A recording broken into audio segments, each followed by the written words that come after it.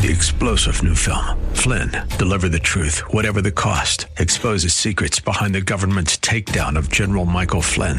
Flynn knew what the intel world had been up to. He ordered the first audit of the use of contractors. This set off alarm bells. He told the truth. He was the most dangerous person for Donald Trump to hire. They had to get rid of Flynn. Flynn, deliver the truth, whatever the cost. Available now. Watch it today. Go to salemnow.com. salemnow.com. All roads lead to Rome. We've heard that saying ad nauseum. But is it true? Well, today we'll consider one God, one righteousness, one faith. Romans chapter 3, Abounding Grace, coming right up.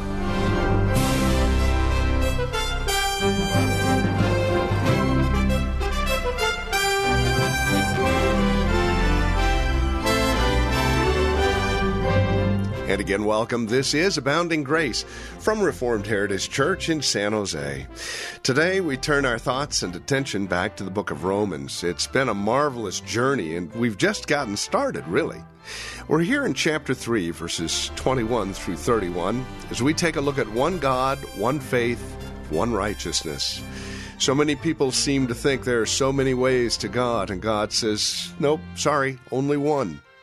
Let's explore that together, shall we? Here's Pastor Gary and today's program. One God, one righteousness, one faith. We're not finished with the righteousness of God in Christ quite yet. We've been looking at it for several weeks now, beginning in verse 21 of chapter 3. But the Holy Spirit knows my heart is more occupied with this life, with its trifles, that I am mesmerized even for a moment by heavenly wonders. Yet that is what we have right in front of us today. God's gift of righteousness to us in Jesus Christ. And in verse 27, the first thing Paul reminds us of by way of conclusion is that it must humble us. And that is not only because we are unworthy of the gift, although that is true, but there is something more. All of our pride, any confidence in works or performance of any kind is excluded by our Savior's cross. When He died for us on that tree, what did He show us? Was it that we had some good in us? That there was something in us that deserved God's favor and kindness? No. By the death of Jesus Christ on the cross, our Father revealed to us how low our sins had sunk us, that we were under wrath and judgment. And unless He reached down His hand and drew us up out of the miry pit, we would be forever condemned before Him. Look at our Savior's sufferings. Behold our misery. Look at His being forsaken by God. Look at our alienation from Him. For if we can behold in the cross a mirror of our own sunken and fallen condition, and that God Himself has come to save us, oh, we must be done with delusion of personal goodness. Remember the confession of Job, that God changes His angels with folly. And if He charges His angels with folly, there's no hope for the sinner. We are all an unclean thing. Isaiah says in Isaiah 64, our righteousness is as filthy minstrel rags before Him. Now, as long as men depend upon their own works, whether it be good old Americanism or whether it be old apostate Judaism, there is no room for boasting, even if it's just a little bit. If I have something to bring forth to God, some reason He would look at me with a kindly eye, some reason I could expect some little favor, then there would be some way for me to then take some credit. But I cannot take any credit for what God has done. God's holiness and my sinfulness unite to give us this testimony. Before His holy throne, there is such a gulf between Him and me as a miserable sinner that I deserve His anger and judgment forever. Even the holiest most must confess this. Job said, I put my hand upon my mouth. I abhor myself and I repent in dust and ashes. Daniel, that holy man, confessed in Daniel 9:5, we, including himself, have sinned and done wickedly. Daniel was a holy man. Job was a holy man. But seeing God's holiness, all of our holiness is fodder for hell. It is filth, and there is no room for boasting. So our works don't enter into the slightest consideration for our salvation. Now, on what basis, though, verse 27, is boasting excluded? It is by the law. It is of works, or it is by the law of faith. Now, the law of faith is a strange little phrase to our way of thinking. But what the Holy Spirit is doing is setting forth two different ways of relating to God. Two different ways of seeking to be accepted by Him and to be declared righteous before His holiness. The one way of works is a dead end. We cannot keep the law. There is absolutely no goodness in us. And if we spent all our days trying to obey God, we could not cleanse the corrupt fountain of our hearts, and we could not mount up to His holiness ever. We are fallen. We are struck dumb before His majesty. And the law was never intended in the first place to set forth a way for us sinners to be declared righteous in God's sight. The Jews messed this up tremendously. Let's look at Romans chapter 9, beginning in verse 30. Listen to me. The law of God, good and holy, eternal, and righteous as God Himself is, was never given to us as sinners to say, find your righteousness by obeying God. Perform good enough and God will let you in to His eternal kingdom. Never. Romans 9:30. What shall we say then? That the Gentiles which followed not after righteousness, careless, idolatrous, superstitious, have attained to righteousness, even the righteousness which is of faith. But Israel, which followed after the law of righteousness, hath not attained to the law of righteousness. Why? Wherefore, because they sought it not by faith, but as it were by the works of the law, for they stumbled at that stumbling stone. Notice what he said so far. Gentiles blind and dumb before God's majesty, they are being saved. Paul says in his day, why? Because they look to the righteousness of God, which is by faith. The Jews, they had God's law for a millennium and a half, and they are lost as they can be. They have not attained unto righteousness. Why? Because they misunderstood, and they wickedly turned from the purpose of the law. It was never given to mount up to God by our own obedience. In fact, it was to teach us, as he says here, to seek righteousness by faith, not by our own works. Now continue reading in 10:1. Brethren, my heart's desire and prayer to God for Israel is that they may be saved. For I bear them record that they have a zeal for God, but not according to knowledge. For they, the Jews, being ignorant of God's righteousness, or being ignorant of God's holiness and His majesty, and going about to establish their own righteousness, have not submitted themselves unto the righteousness of God. For Christ is the end, or he's the goal, or the aim of the law for righteousness to everyone that believes. So Paul says the problem with the Jews, or with Judaism as a false religion, is not that they were really, really, really concerned about obeying God. No, they were really, really concerned about their own traditions, their own righteousness. So they missed the law and totally misinterpreted it. It wasn't a path for us to obtain justification in our own strength. It never has been.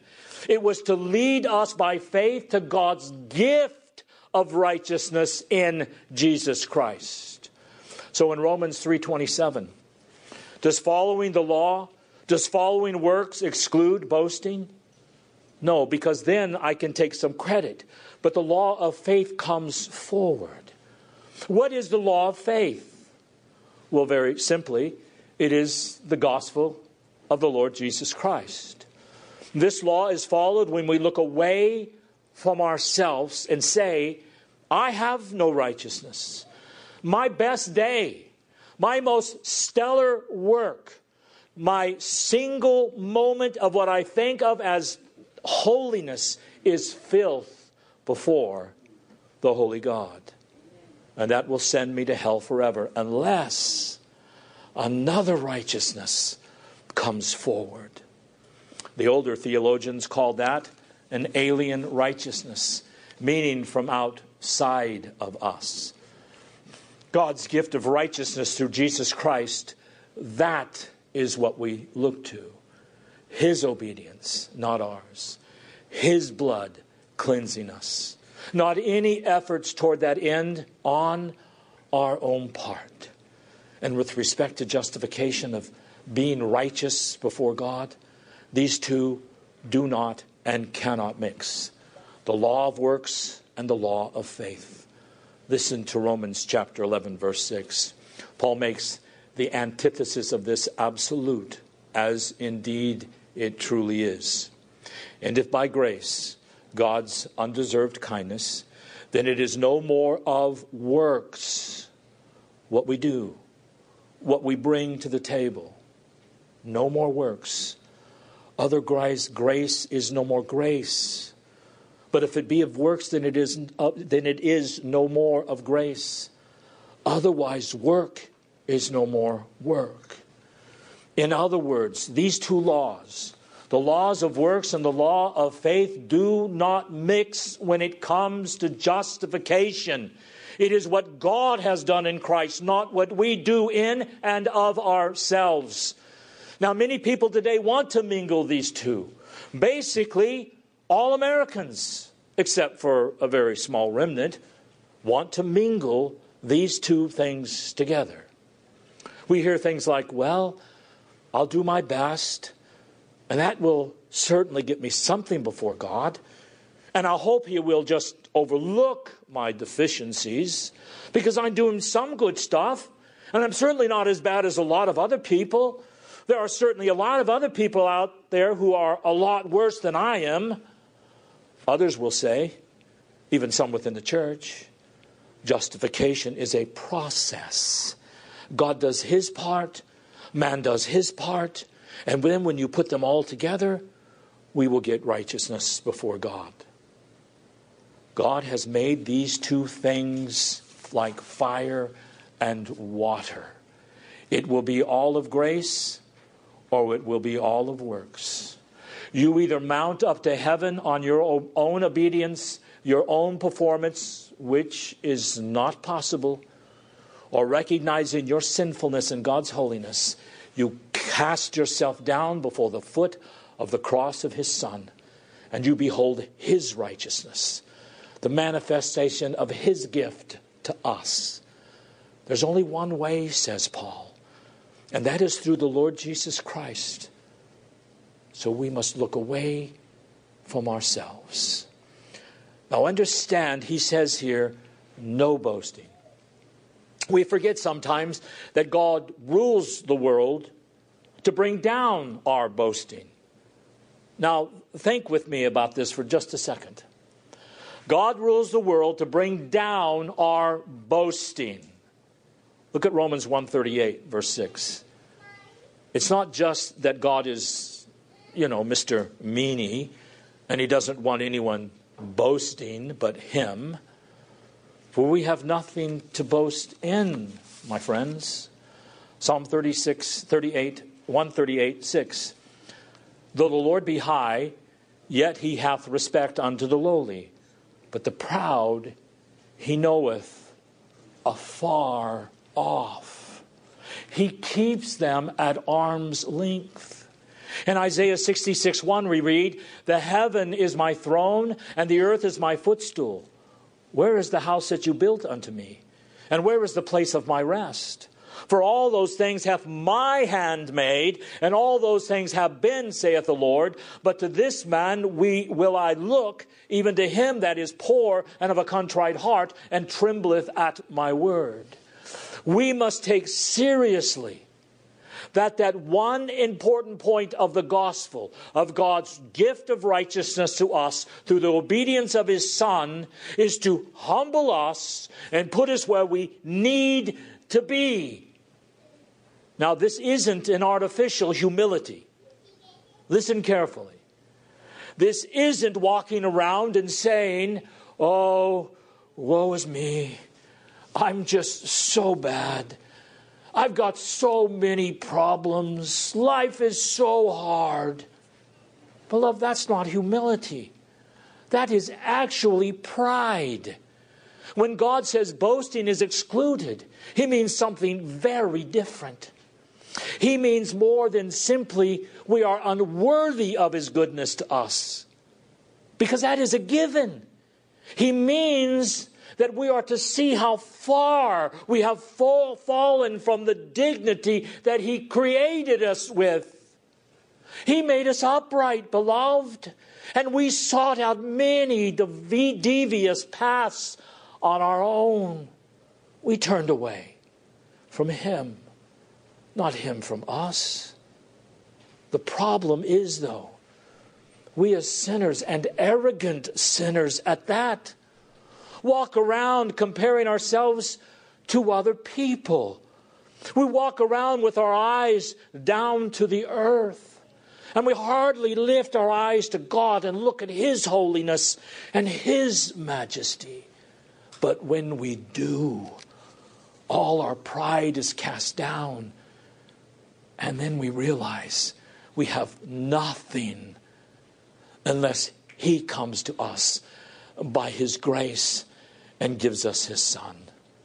Then our boast becomes, God forbid that I should boast, save in the cross of our Lord Jesus Christ. Paul says in Colossians 1:29, yet not I, but God's grace labors in me. All of my boast must be in God.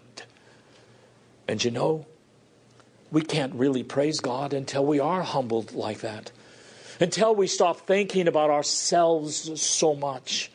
When we come to worship God on Sunday afternoon, how do we come? Are we really not thinking more of ourselves than thinking of him? Are we praising him for what he has done?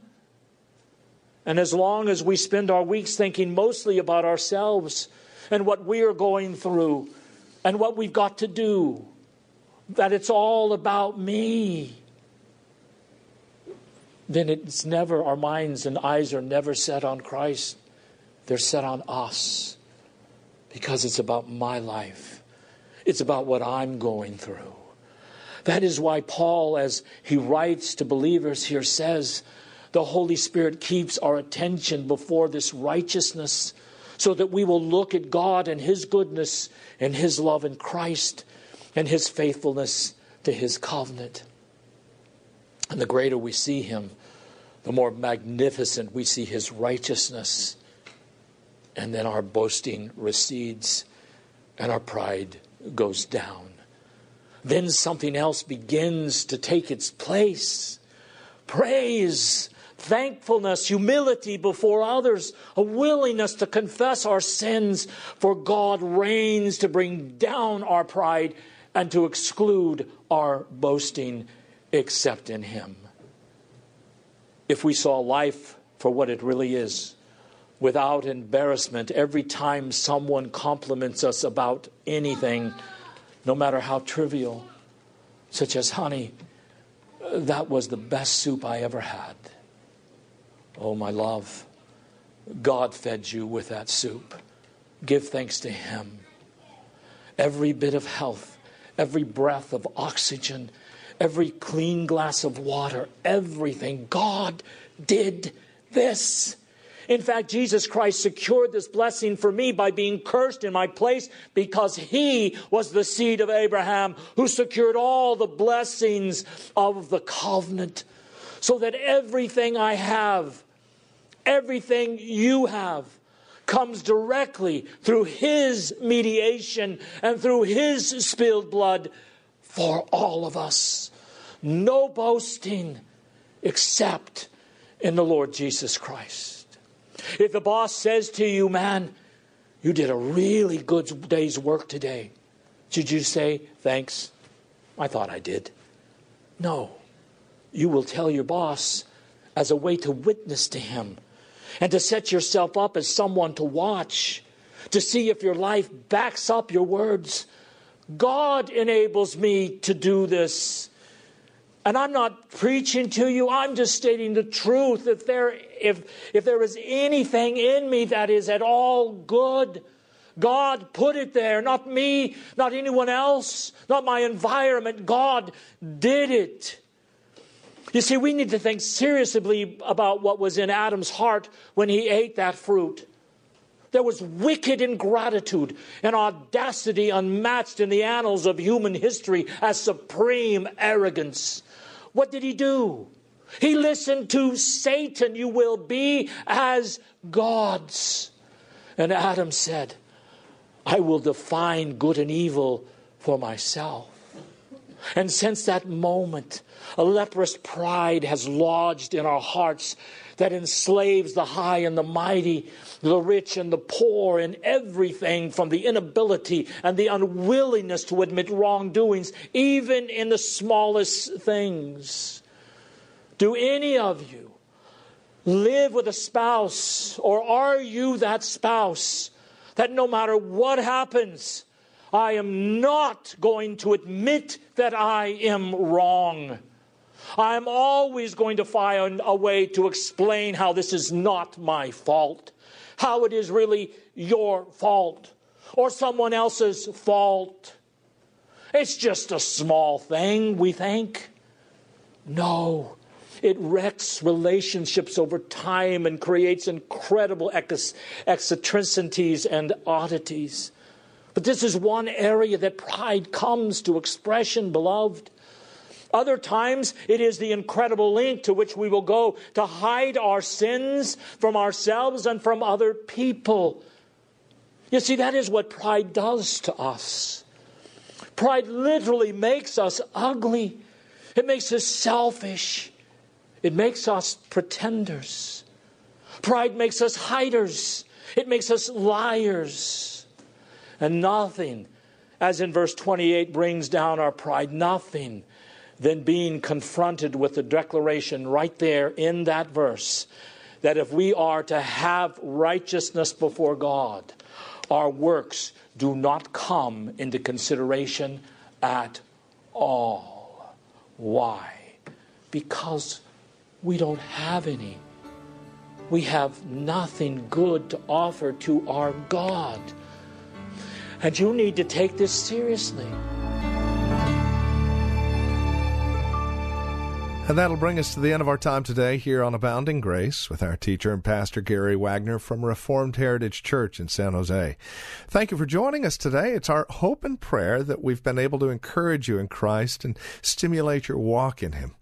To address questions, comments, prayer requests, or concerns, please call or write to us. We'd love to talk with you. 408-866-5607 is our phone number, 408-866-5607.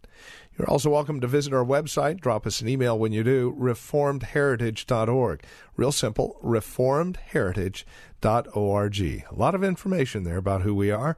We would invite you again to stop by, reformedheritage.org. Or if you're writing to us, the address is PMB, Post Mailbox 402, and the address is 1484 Pollard Road, Los Gatos, California, 95032. That address can be found on our website, reformedheritage.org, or again, simply call 408-866-5607.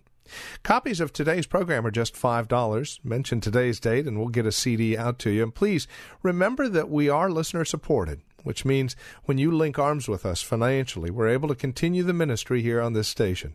It's a great way to study God's Word together, isn't it? And we'd love to continue to do so. Would you prayerfully consider how God might be leading you to partner with us? We'd love to hear from you. Again, won't you call 408-866-5607 or reformedheritage.org. Sunday services, by the way, if you'd like to join us, are 2 in the afternoon. We're located at Lone Hill Church, 5055 Lone Hill Road in Los Gatos. Directions can be found at our website, reformedheritage.org. Again, Sunday services are at 2 p.m.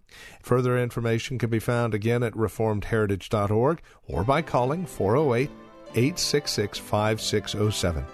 Thank you for joining us. Until next time, God bless.